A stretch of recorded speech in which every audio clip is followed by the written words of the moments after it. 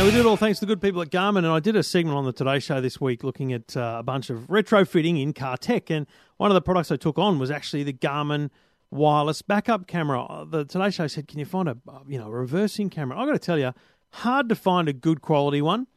I looked around some of the stores, and they were, I'll be honest, they just looked like kind of cheap Chinese kind of products, and I didn't know that I was going to get the ultimate quality there. So I tried the BC30 wireless backup camera. This is a $249 product, but what it does is the camera kind of clips on the number plate or on the back of the car, and it wires through. Cigarette lighter for power, and obviously you can get double adapters for those things, which is great.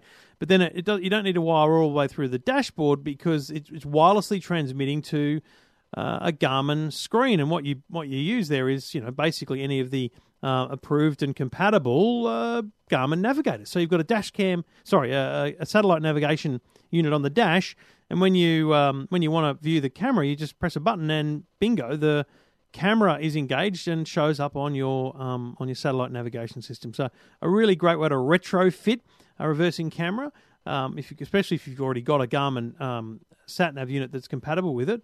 And really worth checking that. There's a bunch of Garmin sat-nav units. The Garmin Drive range primarily, as well as a lot of the Nuvies, will work with the wireless backup camera. But check that one out, the BC30 wireless backup camera from Garmin.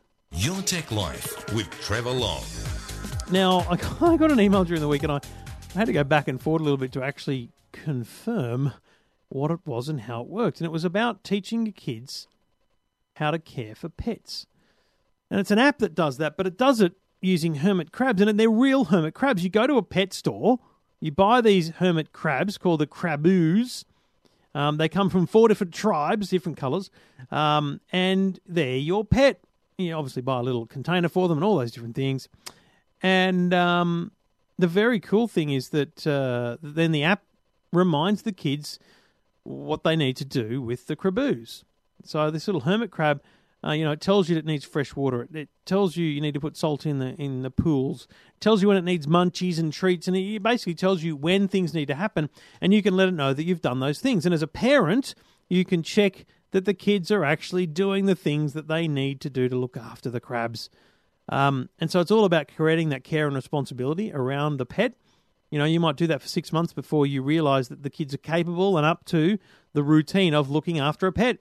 Because you don't want to buy a dog and then have them never clean up after it or never feed it. It's a great way to kind of test whether your kids are ready for pets. Don't know, what do you think? EFTM.com.au. Hit me up on Twitter. @TrevorLong is my username. And, of course, I'm on Facebook as well. Just go facebook.com/Trevor Long.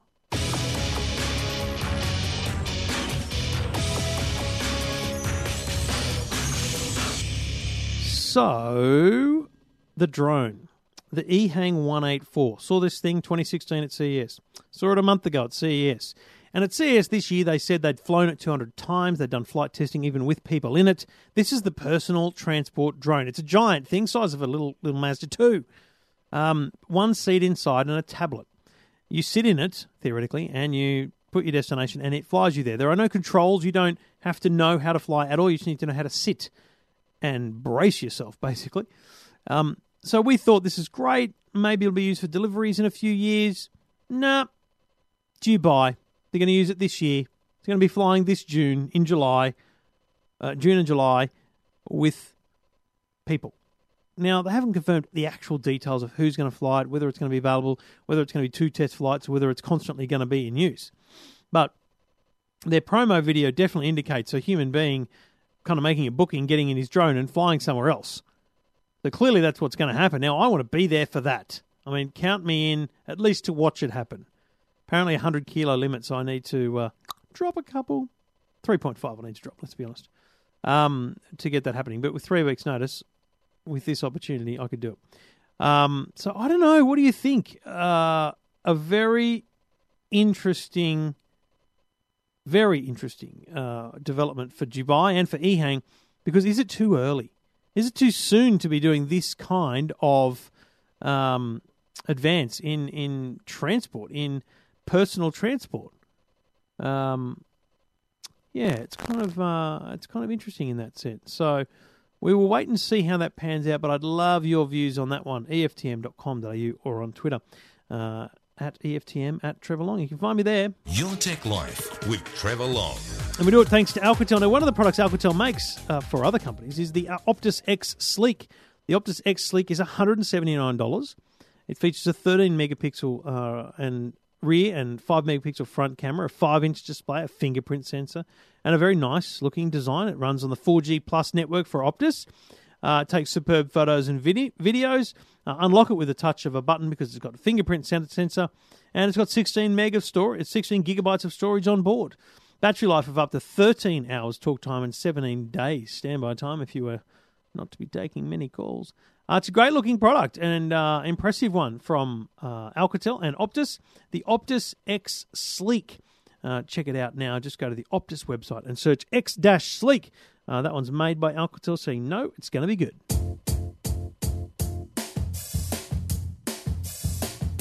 It might sound crazy what I'm about to say,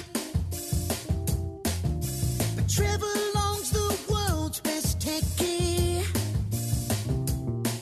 He's the kind of guy we picked on at school, and it wasn't fair, but he don't care. He's cool today. Call him techie. Trevor Long is such a nerd. Check him out if you need the proof. Call him techie. Trevor Long knows all gadgets, even though he's just a goose. Call him techie. Trevor Long is just a nong. He's the only nerd guy for you. Call him techie. Trevor Long has got something wrong. Being cool, he don't have a clue. So I got a bit grumpy at the end of last week. There were headlines flying around everywhere saying that the boss of the NBN said Australians didn't want fast broadband. Now, it's a good headline, a very good headline, and it got a lot of attention. Now, here's how the world of media works. When a major publication like News Limited runs a story, everyone sees it and therefore thinks it's a massive story and follows it up. And most places, especially radio, just, reuse the quotes and the things within the story, and others, create an evolution of their story. I was a bit shocked by the comments and contacted the NBN and said, can I get a transcript of what he actually said? And I read the transcript and I got a different reading completely. And my main point that I'll say to you right now is that, unfortunately, like it or lump it, doesn't matter how much of a deep journalist you are, you still have a leaning, You're either for or against something. You either like it or you don't. And lots of people hate the NBN, or love to hate the NBN, if you get me. Now, Bill Morrow was asked a question very fairly, a good question. Should we be asking a question as to why the NBN isn't offering gigabit speeds, which they've talked about in the past, and Telstra is talking about supplying via mobile? Good question. First and foremost, you can't get a gigabit on Telstra Mobile. That was a lab test. The actual speeds are around 350 odd meg. But what Bill Morrow said that was taken out of context was that there's no demand for it, and that even if they offered it for free, we wouldn't take it. What he actually said was that there are 1.5 million homes that have the technology to give gigabit service, and that NBN offers a product to retailers should they want to sell it. But the reality is a couple of retailers have signed up for a trial to look at what a gigabit service might look like, but they've chosen not to offer that to customers. So first and foremost, NBN's offering it. The retailers aren't. Now, the retailers and other people in the industry will tell you that's because the NBN is charging so much for it to the retailers. Probably. Because it all costs money. What he went on to say was, and he was asked in follow-up, how much would it cost to deliver the service? He said, look, I suspect, and all I can do is assume here, because it's the retailers that do the market research and determine which product, but a gigabit per second is a lot of bandwidth. He went on to say, we did scour the planets and go around to talk to a variety of different carriers that have gigabits per second services that they are selling, and where consumers have taken up gigabit a second services. And we asked the question, has anybody actually used that amount of bandwidth? And the answer unanimously is no. And he goes on to say there are not that many applications that warrant much above the products being sold on the NBN today. Now, he cops a massive amount of abuse for not being visionary and for this, that and the other. Fact is, Bill Morrow's job is to deliver the NBN, not deliver the fibre to the premises NBN that the Labor Party promised 9 years ago, but to deliver the NBN, which is currently a different sort of mix. So the people that are hating on this are fibre to the premise lovers, and probably people who missed out on fibre to the premise. And the fact is, if you had a gigabit, you couldn't use it. You wouldn't use it. I don't want to break it to you, but I don't know why car companies are selling cars that go 200 k's an hour. You can't use it. There'd be no application for it. So there's an analogy there somewhere. I'm not entirely sure what it is, but I think Bill is spot on. If I had gigabit speeds right now and I went to upload a video to YouTube, I wouldn't use the full gigabit. I'd probably use 300 or 400 of it and it would upload much faster than my current connection, yes. So that I think people need to differentiate between him saying people don't want it and saying there's basically no application for it. Even if you had a home with 5 people all streaming 4K at the same time, you'd only need 100. Certain parts of the internet can't even handle gigabit speed. So look, it's a long way off. I think Bill was taken massively out of context and a mountain was made out of a molehill. There's been some pretty good follow-ups from Bill Morrow and the NBN in different bits of the media. But in the end, it still stands, and most people still think he said what he said in the context that he was reported. So I think it was disappointing the way it was reported, but so be it. That was how one person read the conversation. We'll have to wait and see how it pans out in the end. But in the end, the NBN is coming, and it's coming very fast. And if you haven't checked your place, nbnco.com.au is the place to go to check out your address and see whether or not it's coming. For me, it's coming soon, April to June. I can't bloody wait. Anyway, be interested in your views. Here on Your Tech Life, go to the website, eftm.com.au. Talking technology without the jargon. Your Tech Life with Trevor Long. And you're listening to Your Tech Life. Thanks for listening. Thanks for downloading episode 358. If you've got a question about technology, just jump on the website, eftm.com.au. That's what Gordon did. G'day, Gordon. G'day, mate. How are you? Yeah, really well. What can I do for you? Baby boomer. I'll need to upgrade my phone. What do you got now? OPPO. An Oppo, or an Oppo, as Oppo prefer to call them. But I call them an Oppo. Don't worry about that. How long you had the Oppo, mate? A couple of years. Okay. And you like it? And it's okay, but can I say my son and my niece have got Samsung, and I've got questions, and there are problems, a few problems I have with it, and they're versed on the Samsung, and they can't answer the questions I need answered yet. If I had a Samsung, I can follow up with them. And you know what, Gordon? I've got to say, as much as there are great options out there from different companies, it happens often when people ring me about, say, an iPad or an iPhone. I say, listen, especially you say you're baby boom. I'm talking much older people when they're in their 80s. They're looking for advice, and you say, listen, if there's no one around to help you, how good's it going to be? So if there's people in your life with a particular product, it is actually good to have someone that can help you. But you know, the interesting thing about that is Samsung runs Android, so does Oppo. Yep. I'd be amazed if the similarities aren't there. I mean, it's a bit harder to find some things maybe, but it's all the same in the end. What sort of things have you been asking them? Well, my son's in IT and travels Australia doing his work, and when I present him with questions, he has a play for a minute and then shakes his head and goes, no. Do you know what that is, though, Gordon? I'll be honest with you. That's Gen Y. No, mate. Do you know how much help I give my mother, brother, sister in technology world? Oh, not a lot. Bugger all. Because it's like you're in this other space, and so if we're at a pub enjoying a conversation and they start talking about tech, I'm like, this is my thing that I do for work. I don't want to do this in my downtime. So I forgive you, son, straight up for that, because sometimes you just want to be in your family time and not your work time. So that's what I'm here for, Gordo. Your family. Look, I'd just get his mother to ask the question if he won't answer the way I need it. So are you looking? Must be obeyed. Are you looking to upgrade, or are you just looking to get questions solved on that Oppo? Look, to be honest with you, the battery's now starting to. I've noticed lately. Look, we lost our Foxtel in our shop. I used my phone and my wife's in Thailand, so I played Thai FM radio. I'm a radio for the whole day with it plugged into the PowerPoint. Yeah. And since then, it's sort of not happy, I think. Yeah. And I lose a charge. I drive from Dee Why to Newport, and I've lost 10% charge in that trip. Well, what sort of budget are you willing to pay for a brand new phone? Are you going to buy outright or on a plan? Yeah, outright on a plan. Good man. I was looking at around the 400 mark. Okay. Look, for up to 400, you will find a lot of phones. So let me start you with Motorola. Motorola G4.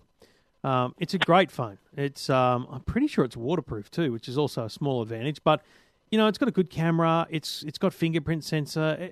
There's not really much to write home about other than it's a good, solid performing phone, right?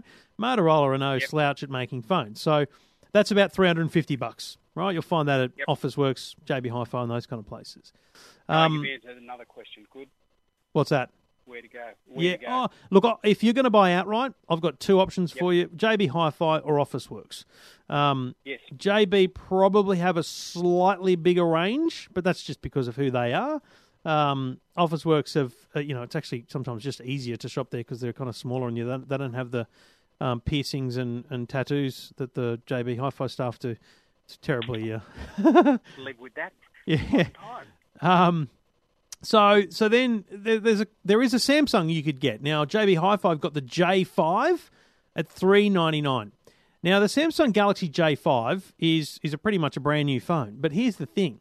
It has all the guts from a Samsung phone from maybe 2 or 3 years ago. So it's not going to be as snappy as the $1,200 Samsung, but geez, mate, it's going to give you that issue of it's familiar to people who are using Samsungs, right?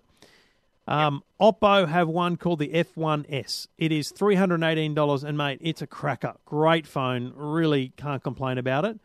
And everything else, mate, you're starting to talk even less money. I mean, there's a Sony Xperia XA for $299. My only gripe with that is the screen doesn't really pop in terms of brightness, but as a phone, great phone. Really, really impressed. I love that phone. So I would say to you, mate, if you walk into a JB or an Officeworks, hold them in your hand. The problem with most places is they don't have real-world demos of these. They have those plastic fake ones with a sticker on the screen. But, hold in your hand, make sure it's the size you want and whatnot. But I reckon you're going to come... about 5 inches, I reckon you're going to My eyes are starting to fade. Come back to either the Oppo F1S or the Samsung Galaxy J5 at under 400. Yeah. Yep. Sorry, which was the Samsung? It was Samsung Galaxy J5. Pretty sure that one's only at JB Hi-Fi. You might find them at Harvey Norman as well. Do you know, the other reason, I've got a little laundry, and I was in buying a spare part for one today, and it was interesting when I was talking to this bloke. And I'm finding now, like in the washing machines, like in the phones, I sort of want to stick to the top brands because you can go and ask a question and they can answer it. It's like a washing machine. If you stick to the basic top line of the ones that are branded, you're going to be able to get questions answered. Well, here's the thing, though. I would argue to you that Motorola, Oppo, Huawei, Samsung, Apple, you may not see all of those as equals because you'll think Samsung and Apple are the two biggest. And no doubt, Apple is certainly the biggest in terms of support and advice online. But, mate, Huawei and Oppo are the two biggest selling phones in China. I mean, it's not like they're not selling phones, right? It's just that in Australia, they're not as big as they are around the world. Huawei is the third biggest mobile phone company in the world. So you're right about face-to-face advice, but frankly, mate, if you walk into a telco store and say, can you help me with this, they're not going to be able to help you. They're not very good. They're good at selling plans. Who do you go and ask a question? Mate, honestly, the internet is your only answer for that. If it's physically broken and there's an issue, then you go to one of those mobile phone doctor little shops at the Westfields. But otherwise... if there's something that's bugging you, that's why the internet exists. That's why forums exist, and it's amazing how someone else has always got that problem. And you help solve it too. Well, that's the thing. There you go. We can talk. I'm okay with that. So, Matt, I think you've got a few options. I think you've got a few options in the $400 mark. But if you really, really want that personal service. That, I want to walk in, ask a question, get this sorted. You know the phone you got to buy? Mm-hmm. An iPhone. I actually had a customer. Here, tell me this one. I had a customer come in the other day, picking up this morning, and she had what's the latest one? She's probably a 7? Yep, she wants to just upgrade from the 6 to a 7. It's a year and a half old, and she wants $150 for it. She's got a 6? Yeah. Oh, I'd be taking that 150 right now, mate. I'd be throwing it over. Oh, well, I better give her a ring. Is it in good nick? Well, she's a lady, and she... Yeah, Has it been in the case? She's my age. We don't throw things around. It's just she wants to go to the next level. She's happy to. Mate, so here's the thing, right? $150. Have you got kids? How old are they? Sorry. Oh, the baby's 35. Right. So, what are there grandkids in there now? Then. I wish they may tell me, just laugh at me. Sure, they're practicing. The thing is, let's say you gave the iPhone 6 months, and you don't like it. Well, it's $150, mate. I mean, you could probably get that $150 back again on eBay. Yep. Honestly, I'll get my wife to ring her and say, "Bring it down. It's all mine." Can you replace batteries on those phones or not? iPhones, no. Well, I mean, Apple can under warranty or at a cost, but you shouldn't need to really. Yeah. And a 2-year-old phone, mate. Here's the thing: if she's willing to hand it over, what she needs to do is wipe it and back to factory, and she'll need to use her Apple ID and a bunch of things there. But once she wipes it and gives it to you, it's fresh and it's clean and it's brand new again. Even if she thought she had battery woes, I bet you they're solved by just wiping it out. And you're gonna install some basic apps. You're gonna have some your basic things on there, and then you'll probably muck around with a few more. Trust me, the battery on an iPhone is good. It's not amazing. No phone has amazing battery. But I reckon give yourself 3 to 6 months on that iPhone, and see how you like it. Yeah. Oh, I'll put the call. And I've just saved you $250 because you can keep the rest in your kicker. Yeah. And that would go with, like, my wife being from Thailand, I'm on a cheap phone plan with Labara, which means unlimited phone calls to Thailand. Yeah, the only thing you need to check is that you've got a nano-sized SIM card. And a little one. Yeah, the little tiny one. If you don't, then you just get a new SIM. You're like $5, and you ring Labara and they fix it. I get all that. I'm starting to learn. Doing good job, Gordo. Good luck with it, mate. Enjoy the iPhone. And, mate, I'd actually love to hear from you again in a few months if you hated the iPhone and why. It'd be interesting to see. Yep. Well, the other son's got the Apple. Yeah. So there you go. You've got support. Fantastic. Thanks good on you, mate. Time. Enjoy. Thanks for getting in touch. Tonight. Bye now. And if you've got a question about technology, just go to the website, eftm.com.au.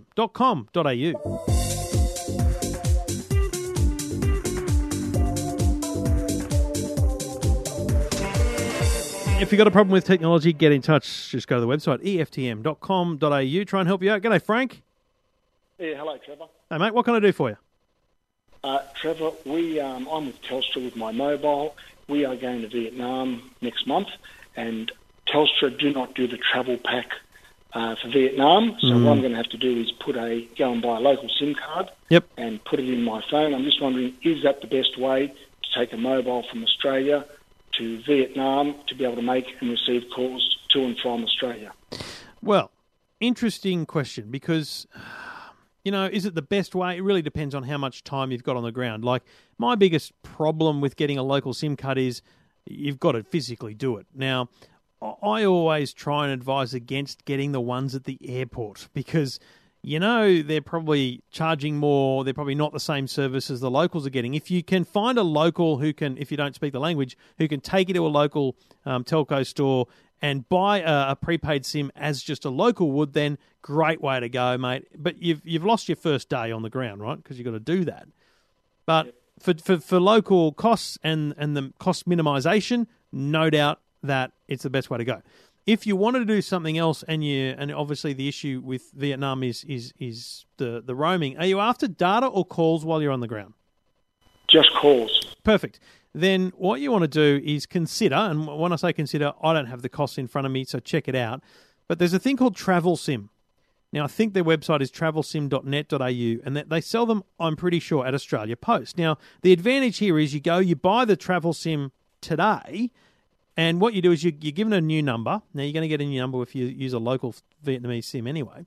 and you've got that number before you leave. So you can tell your family and friends what your number will be before you leave town, which is fantastic. Now, it's obscure, it's weird, but I've used it and it works. Here's how it works.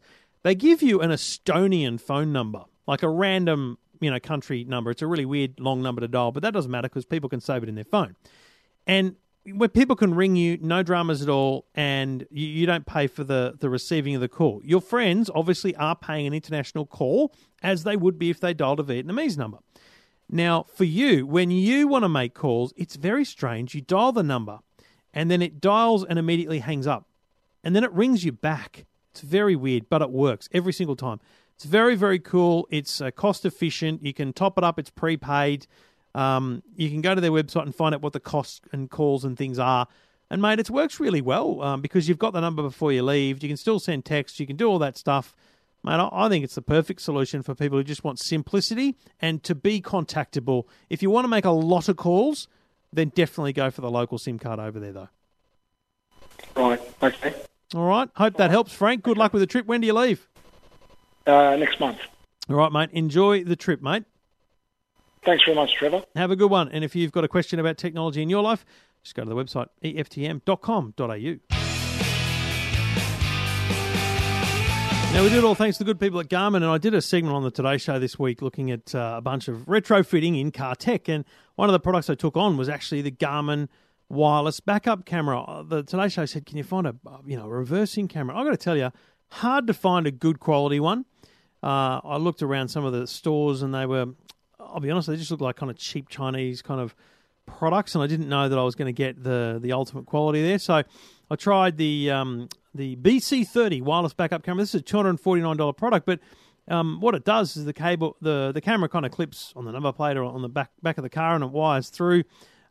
Cigarette lighter for power, and obviously you can get double adapters for those things, which is great.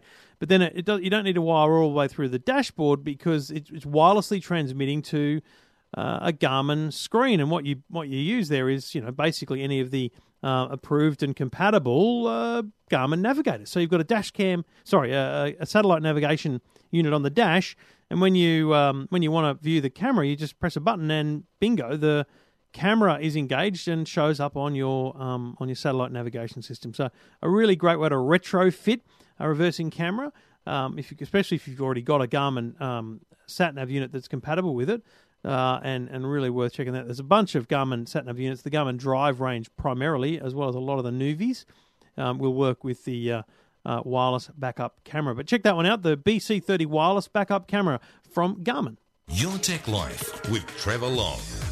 Now, I got an email during the week, and I had to go back and forward a little bit to actually confirm what it was and how it worked. And it was about teaching your kids how to care for pets. And it's an app that does that, but it does it using hermit crabs, and they're real hermit crabs. You go to a pet store, you buy these hermit crabs called the Krabooz. They come from 4 different tribes, different colours, and they're your pet.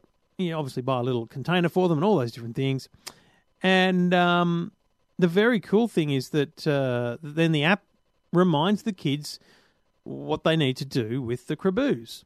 So this little hermit crab, it tells you that it needs fresh water. It tells you need to put salt in the pools. It tells you when it needs munchies and treats, and it basically tells you when things need to happen, and you can let it know that you've done those things. And as a parent, you can check that the kids are actually doing the things that they need to do to look after the crabs. And so it's all about creating that care and responsibility around the pet. You might do that for 6 months before you realise that the kids are capable and up to the routine of looking after a pet. Because you don't want to buy a dog and then have them never clean up after it or never feed it. It's a great way to kind of test whether your kids are ready for pets. Don't know, what do you think? EFTM.com.au. Hit me up on Twitter. @TrevorLong is my username. And, of course, I'm on Facebook as well. Just go facebook.com/Trevor Long.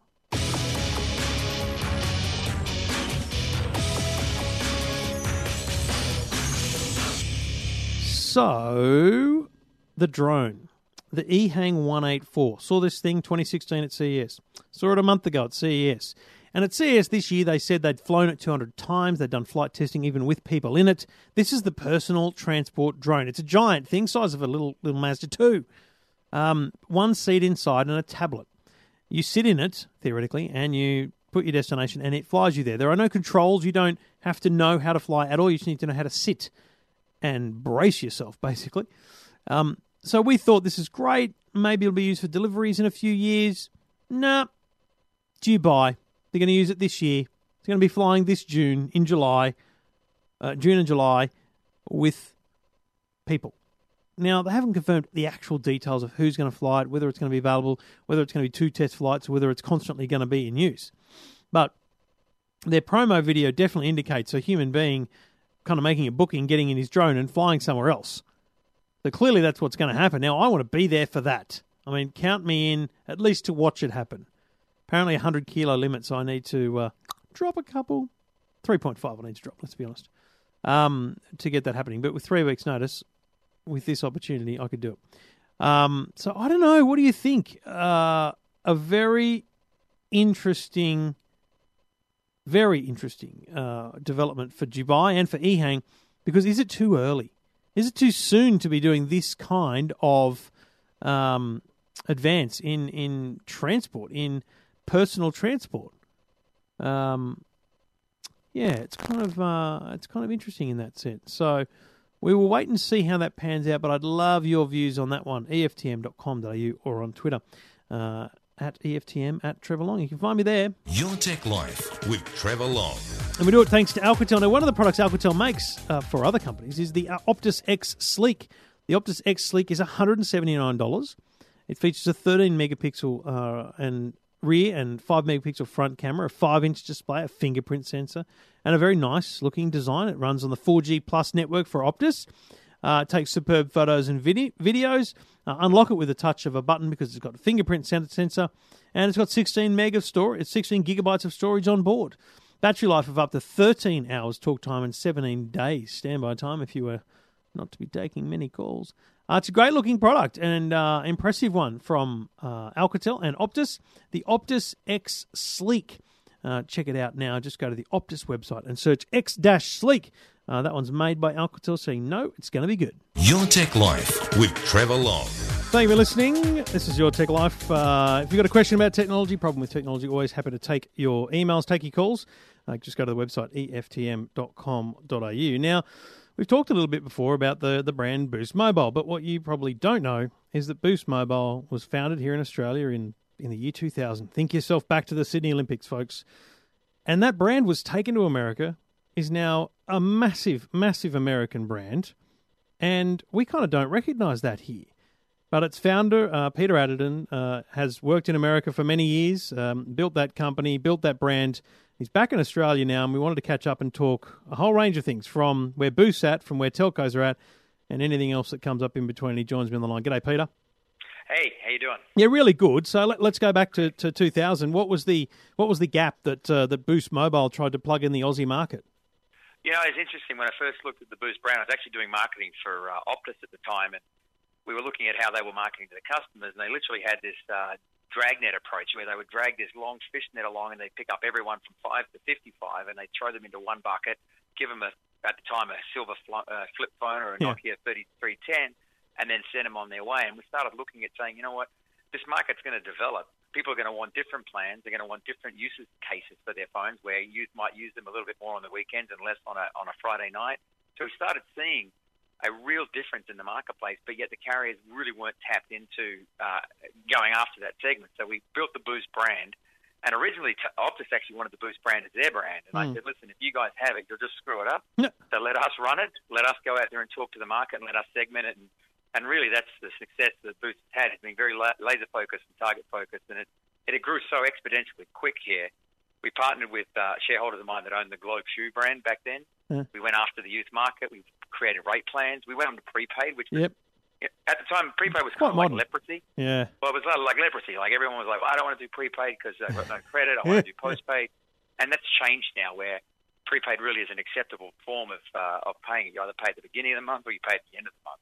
So what was then we could talk for hours about Boost on its own in Australia, but then you take that brand to America.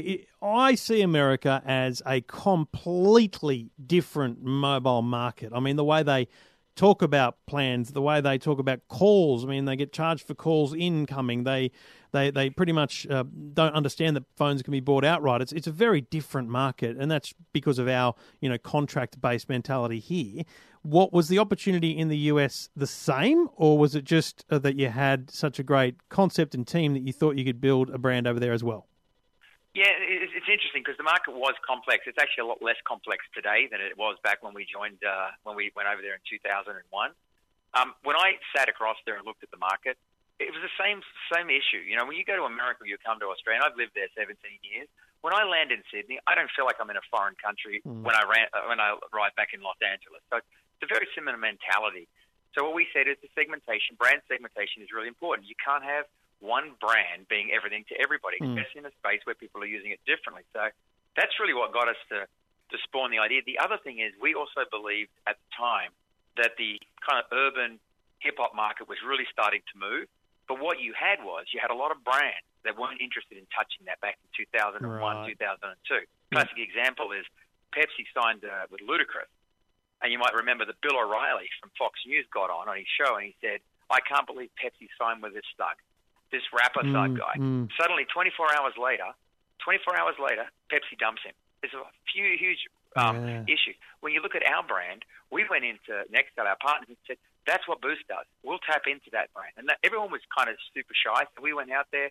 We partnered with P. Diddy, with Jay-Z. We actually one of the first ones to break Kanye West. So we went heavily into that culture. And then we connected that with the mobile phone and with our brand, and that's where the growth came for us. And so, do those tiers that's still a very valid thing today? Then, and it doesn't just exist in telcos. The airline industry has the tiers. I mean, Qantas is Jetstar, Tiger is Virgin. They have their tiers so that they don't want to sell cheap airfares on the Qantas brand. They'll sell those on the Jetstar brand, and there's that kind of reluctance to devalue your brand through affiliation in other markets. I guess, you're just playing that same game in the telco space. Exactly. I mean, you look at the segmentation of brands across the board. When you have a massive penetration like we have here in Australia of 100% plus of penetration of mobile, what you're doing now is you're now fighting each other. There's no real growth coming out of the business. There's no new customers other than the young people that are coming in. I think in America, every year, 11 million people turn 11, right? So you've got a whole new youth base coming through. Yeah. And that's really one of the things that we focus on. What's that number in Australia? Do we know? No, it could be good to know. I have no idea. But when you look at the growth of where it's coming from the younger generation. And, the Boost brand doesn't appeal to a 65-year-old, right? It's not designed to appeal. Our plans don't appeal to a 65-year-old. It appeals to a youth market, and you're never going to change. Like you and I are probably on postpaid. You and I are probably never going to move across to a Boost prepaid plan or an Amazing prepaid plan because it doesn't suit what we need today. Now, my kids do. My 18-year-old daughter does. She needs to be on a Boost plan, which she is, because that's what's relevant to her. And when you look at the plans that we're putting in place, everybody wants unlimited, right? That's all they want. When you talk to anybody, and you look at America, it's all unlimited plans. They're going to be coming to Australia. And that's the part that I think really starts. And by that, you mean unlimited data, not just unlimited calls and texts, which we unlimited have now. Everything. Yeah. And that's what's happening in the US right now. And what's the value proposition? How do they differentiate each other in that case then? Therein lies the issue. Therein lies the issue because it's not a brand differentiation, right? And that's what we're going to be doing. What they're trying to do now is they're trying to do that through content. They're trying to say, hey, if you're an AT&T customer, you get unlimited DirecTV or unlimited ATT on the go. So you get all these channels zero rated. So we're seeing a little bit of that here in Australia already. Telstra have got Apple Music. Optus are promoting Netflix zero rating. There's a bunch of those kind of add-ons. I think Vodafone offers Stan, not unrated, but they offer things. And so basically, what's been a start on that is going to go to the next level. Is that what you're saying? Yeah, well, think about that. So you're right. I think Optus here and Vodafone offer unlimited Spotify and unlimited. Well, how does that help anyone but Spotify and the customer? So the carrier doesn't make any more money out of that. So why they're buying these content companies is because they want you to sign up for the subscription. So they realize if they're going to zero-rate content, they may as well own that content. And that's the critical part that I think people are starting to miss here. And that's where the carrier's next revenue growth, their next growth in business, is literally going to be coming from that. So then here's my big gripe with the Australian mobile market. We're all paying too much. And look, this is fantastic. Yesterday, I got a text message from one of my best mates. Quick question. My phone bill is $120 a month with Telstra. That's crazy. Acknowledges the price. Want to stay with Telstra. Can you think of a better deal? I said, how much data do you need? He said, no more than 4, I reckon. It's more about calls. Checked that he owned his phone outright. And you know what I sent him? I said, mate, here it is. Boost, $30 a month. So $30 a month gets him 3 gig of data to use on weekdays, an extra gig on the weekend, 7 gig theoretical over the month. I've said, I've just saved you $1,000 a year. I mean... Well, you think about this. So I've got a brother of mine who rang me up the other day and he said the same thing. He said, Peter, you know what? The kids are using more data now than they've ever been using. They're now streaming YouTube. And he said it was okay during January when they were at home and they were on the Wi-Fi network. Now the kids are on the bus. They're going to school back and forth. He said, these guys are burning up. So all these family plans that you see out there, what's happened is they work on a certain data rate. But when these young kids start to burn more, you got 3 kids watching YouTube for an hour, you're in trouble. So what they're now doing is they're now moving across the Boost. They're going, you know what? Here's your $30 plan or here's your $40 plan. Here's your 11 gigabytes or here's your 7 gigabytes. It's up to you. You can do whatever you want to do with it. But if you go over that, that's your own problem.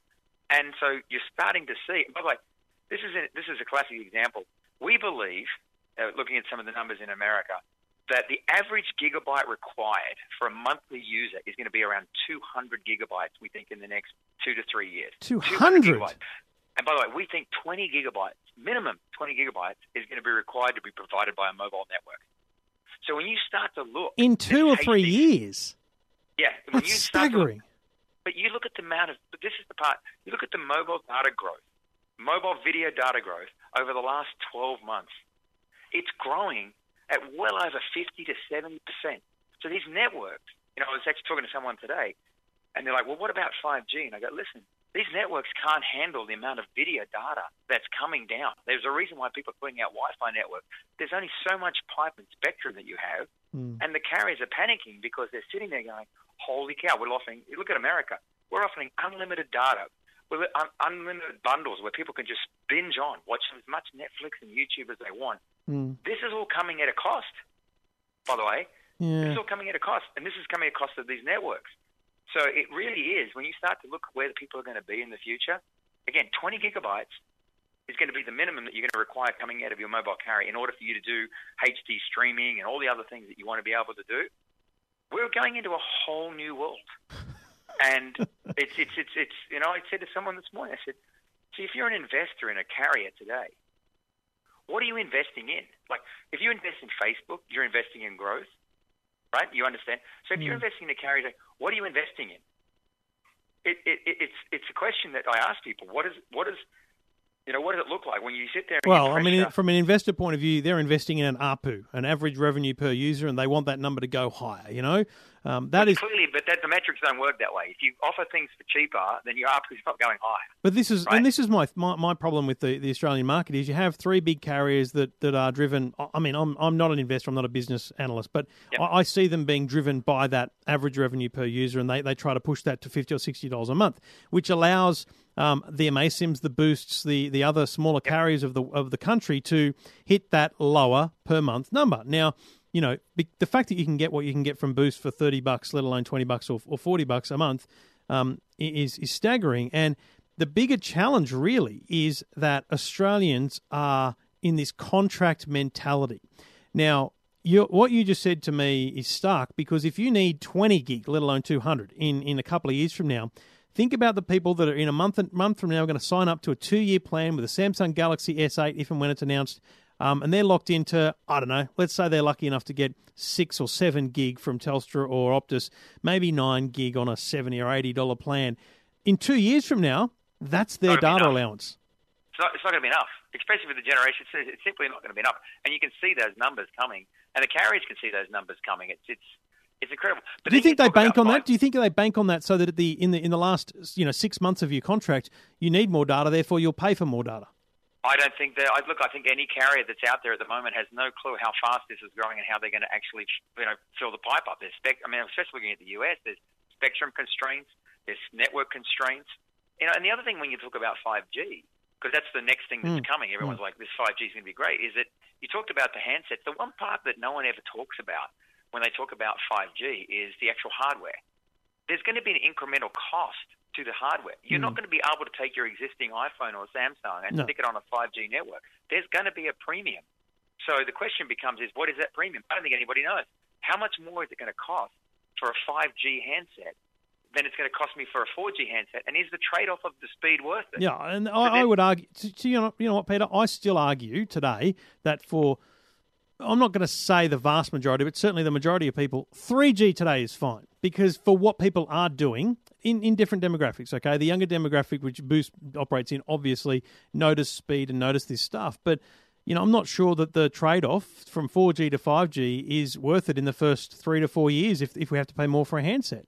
No, it's only worth it to the carriers. The only reason why we went from 3G to 4G is that the networks actually became more efficient for them to deliver voice, which means they made more money. There was no, let's make the speeds faster for our customers. Yeah. It was like, we need to get off 3G because we've got so much traffic coming that we need to move to 4G. That was purely a play that they built into their P&L that showed that it actually was more efficient to deliver a voice, a text, and data through a 4G network for them from a profitability point of view, as opposed to worrying about the consumer speed. But you look at 5G, and I mean, they're the questions that I keep asking people is like, okay, so who's making a handset? How much is the handset going to be? If there's a 50% premium or a 40% premium or a 30% premium on 5G, who's going to do that? That means anybody who moves to 5G has to update their phone. So if you're locked on a 2-year plan, you're going to have to update your phone if you want 5G, and then the cost is going to come in. A lot of people are doing BYO now. So the BYO, the bring your own SIMs, bring your own devices, and then you know a lot of the SIM-based businesses. So what happens is the carrier go back into handset subsidies. Now they've got to subsidise 5G phones to get people to take them. I mean, look, there are so many questions that are going to be asked.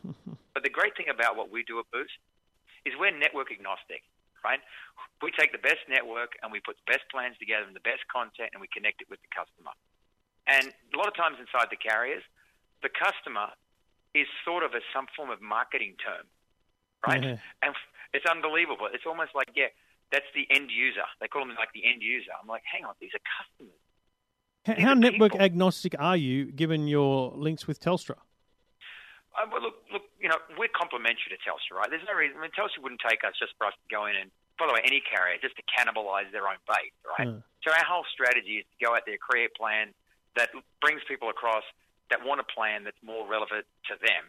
So, and something that Telstra can't do. And it's not something that Telstra wants to do because they're like, listen, we've got a big base, we've got a big customer base. Yeah, and from a competitive point of view, offering the Telstra network is an advantage. Look, offering any good network is an advantage to anybody. So that works extremely well for us. And as I said, we're complementary to Telstra. I think Telstra was very smart in getting Boost onto the network and be able to go after this segment that they can't touch. And they don't have a super focus on the kind of urban metro youth. That's what we do. So we wake up every morning thinking about, okay, how can we create plans and products that connect the youth to our brand? And Telstra wakes up in the morning, as does Optus and everybody else, and they got, how do I handle business? How do I handle this? How do I handle that? How do I handle 55-year-olds, 65-year-olds? We're very focused and very targeted on our market. Yeah, and that's the key, right? You know your market, you know who you're targeting. If you get some other people, great, but you know where the market that you want to achieve is and what they want, and you can cater to them now and into the future. It's a fascinating industry. You're a bloke with ridiculous experience and knowledge in this space. Fascinating to talk to you, and hopefully we'll catch up again soon, Pete. Mate, really appreciate the time. Talking technology here on Your Tech Life. If you've got a question about technology, got a problem with technology, get in touch. Go to the website, eftm.com.au. G'day, Liam. Hi, how are you? Good, buddy. What can I do for you? So we're building a new house and we would like to know, what technology we should put in, doorbells, security cameras and stuff. So we obviously means you and your family, your mum and dad. Got a big plan? Yep. And what can you tell me about the house? Are they building it from scratch or are they renovating? Knock down, rebuild. Okay, beautiful. So you've got literally a blank slate. Well, that's a great. I mean, how awesome! I got to rewire a little bit of an old place, but okay. So the first thing is let's walk at the front door. You're definitely going to want a Ring doorbell. So cool. Okay, so Ring doorbell, outstanding, great connected stuff. Out the front, you could certainly have, there's two types of motion detection security cameras I'd be looking at. One is the Netgear Arlo cameras, and the other one, Netatmo, are going to bring out a sensor slash camera shortly. So that's a pretty cool little bit of kit. I love having the up-to-date weather and information. So you get the Netatmo weather station. Now, it sounds like a silly gimmick, but here's why you want something like that. Because, as you'd appreciate, Liam, it's not about one device having information. It's about that information being shared. So with a weather station, you could have information about whether it's hot, cold, or indifferent, and that could trigger other things to happen. So that could trigger air conditioning to turn on or heating to turn on, things like that. So it's useful information for your home to have more so than yourself. That's probably it for the outside, don't you reckon? Yeah, sounds good. So, mate, on the inside, here's the fun one. Is it one-story or two-story house? One story. So I love our Belkin Wemo light switches. They're very good. Means we can turn our lights on and off from a phone, but also there's a normal switch there. But also you can set rules and different things. So you could, just say, look, all the lights off at 9 o'clock. Just done. Don't have to worry about whether anyone's left their lights on. All the lights turn off at 8 a.m. because why would a light ever be left on during the day? But the critical thing that you need to talk to your electrician about is that these Belkin Wemo switches need what's called a neutral cable. Now, I know nothing about it, but basically in a home, they don't always run a neutral cable to the light switches. And so we could only put these Belkin Wemos upstairs in the bedrooms where our electrician could run a neutral cable down the wall. So just make sure they install a neutral cable, and that means you can get the smart light switches as well, all right? Yep.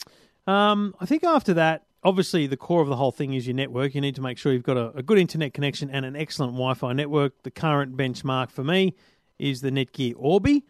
The Linksys VLOP will be out soon. Basically, one of those two is going to cover your whole home, and you buy extra little satellites. If it doesn't, that'll make sure the Ring doorbell and the light switches are always connected. And I think the other critical one is heating cooling. So you probably heard a lot about the Nest, haven't you, Liam? Yep.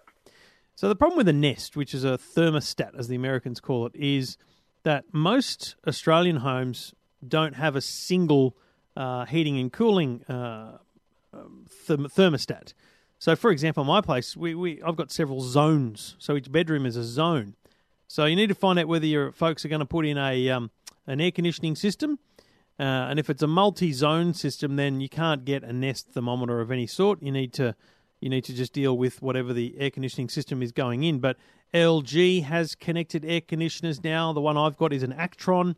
So you can get connected air conditioners as well. That's all. That's pretty cool too.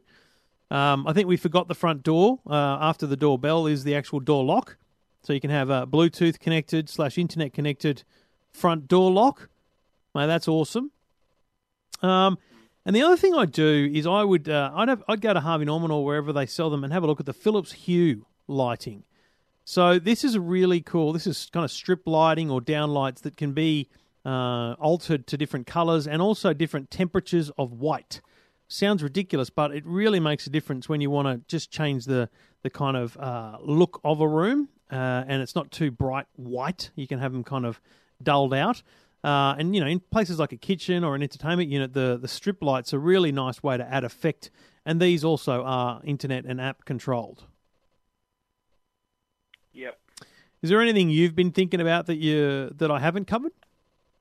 Oh, not really. We were mainly looking at the Ring, which sounds pretty good. So Yeah, mate, Ring is a great start. And the great thing, apart from the air conditioner, which is a pretty big upfront decision, and you don't normally retrofit that, although you might, but in a rebuild, you'd probably put it in straight away. The only one that can't be done after the fact is adding the neutral wire, although in a single-story home, I believe you can. So all of that stuff can be retrofitted, mate. All that stuff you can get as you go. We bought a house that's 25, 30 years old, and all of those things that I've mentioned are in our house. And we don't use them all every day. We press the light switch button more than we use the app, probably 10-to-1 ratio. But it's cool to have, and when things start to happen. So I love the fact that when we go away, I can set our lights to be on a random away mode as opposed to just saying, this light comes on at 7 and turns off at 9. This one comes on at 9 and turns off at 11. And a thief will notice that pattern, so you can have randomized lights coming on and off and things like that. But just remember, mate, Liam, the most important investment is that router, your Wi-Fi network. Because if your Wi-Fi's crap, everything's going to be crap. Yeah. Cool. Do you reckon you'll get the folks over the line? Are they on board with the smart stuff? Yeah, they want most of it, so yeah. Awesome. Well, mate, I look forward to. You should do a blog or something on the purchase decisions, the construction, the installation. Just it's good information for other people. I'd love to see that and certainly read that. All right, sounds good. Good on you, Thank very Liam. much. Good luck and enjoy the new home when it's built. What's the time frame? Oh, it's meant to be ready in about 3 months. So. Beautiful. All right, mate. I think the electrician is the most important one to talk to about those neutral cables for the lights. Make sure that happens. All right, buddy? Yeah, thank you very much. Good on you, Liam. And if you've got a question about technology in your life, go to the website, eftm.com.au. Well, thank you for listening. Thank you for downloading. Back again very soon. Next week, we'll preview Barcelona, the Mobile World Congress, which I'll then bring you at least an episode from in Barcelona in a couple of weeks for all the new mobile phones on the market. The best thing to do, though, is follow on Twitter at EFTM, at Your Tech Life, at Trevor Long. Follow us also on Facebook. Just search for EFTM or search for Trevor Long. Like it all, follow it all. You'll definitely get the content that way. We're making a bunch of videos, fun stuff, articles, and, of course, on the radio every single night on Talking Lifestyle. Talking Technology is the name of the show. 8 o'clock every weeknight, taking your calls. For those of you in Brisbane and Melbourne, great news. The show will be coming to you as of February 27. That's 8 p.m. weeknights on Talking Lifestyle. Talking Lifestyle 1278 in Melbourne, 882 in Brisbane, and on Talking Lifestyle 954 in Sydney. All that and more wherever you are across the country. I'm pretty sure you'll be able to find radio coverage from me. Check it out and get in touch anytime. EFTM.com.au. Thanks for listening. Thanks for downloading. Let's do it all again next week, folks.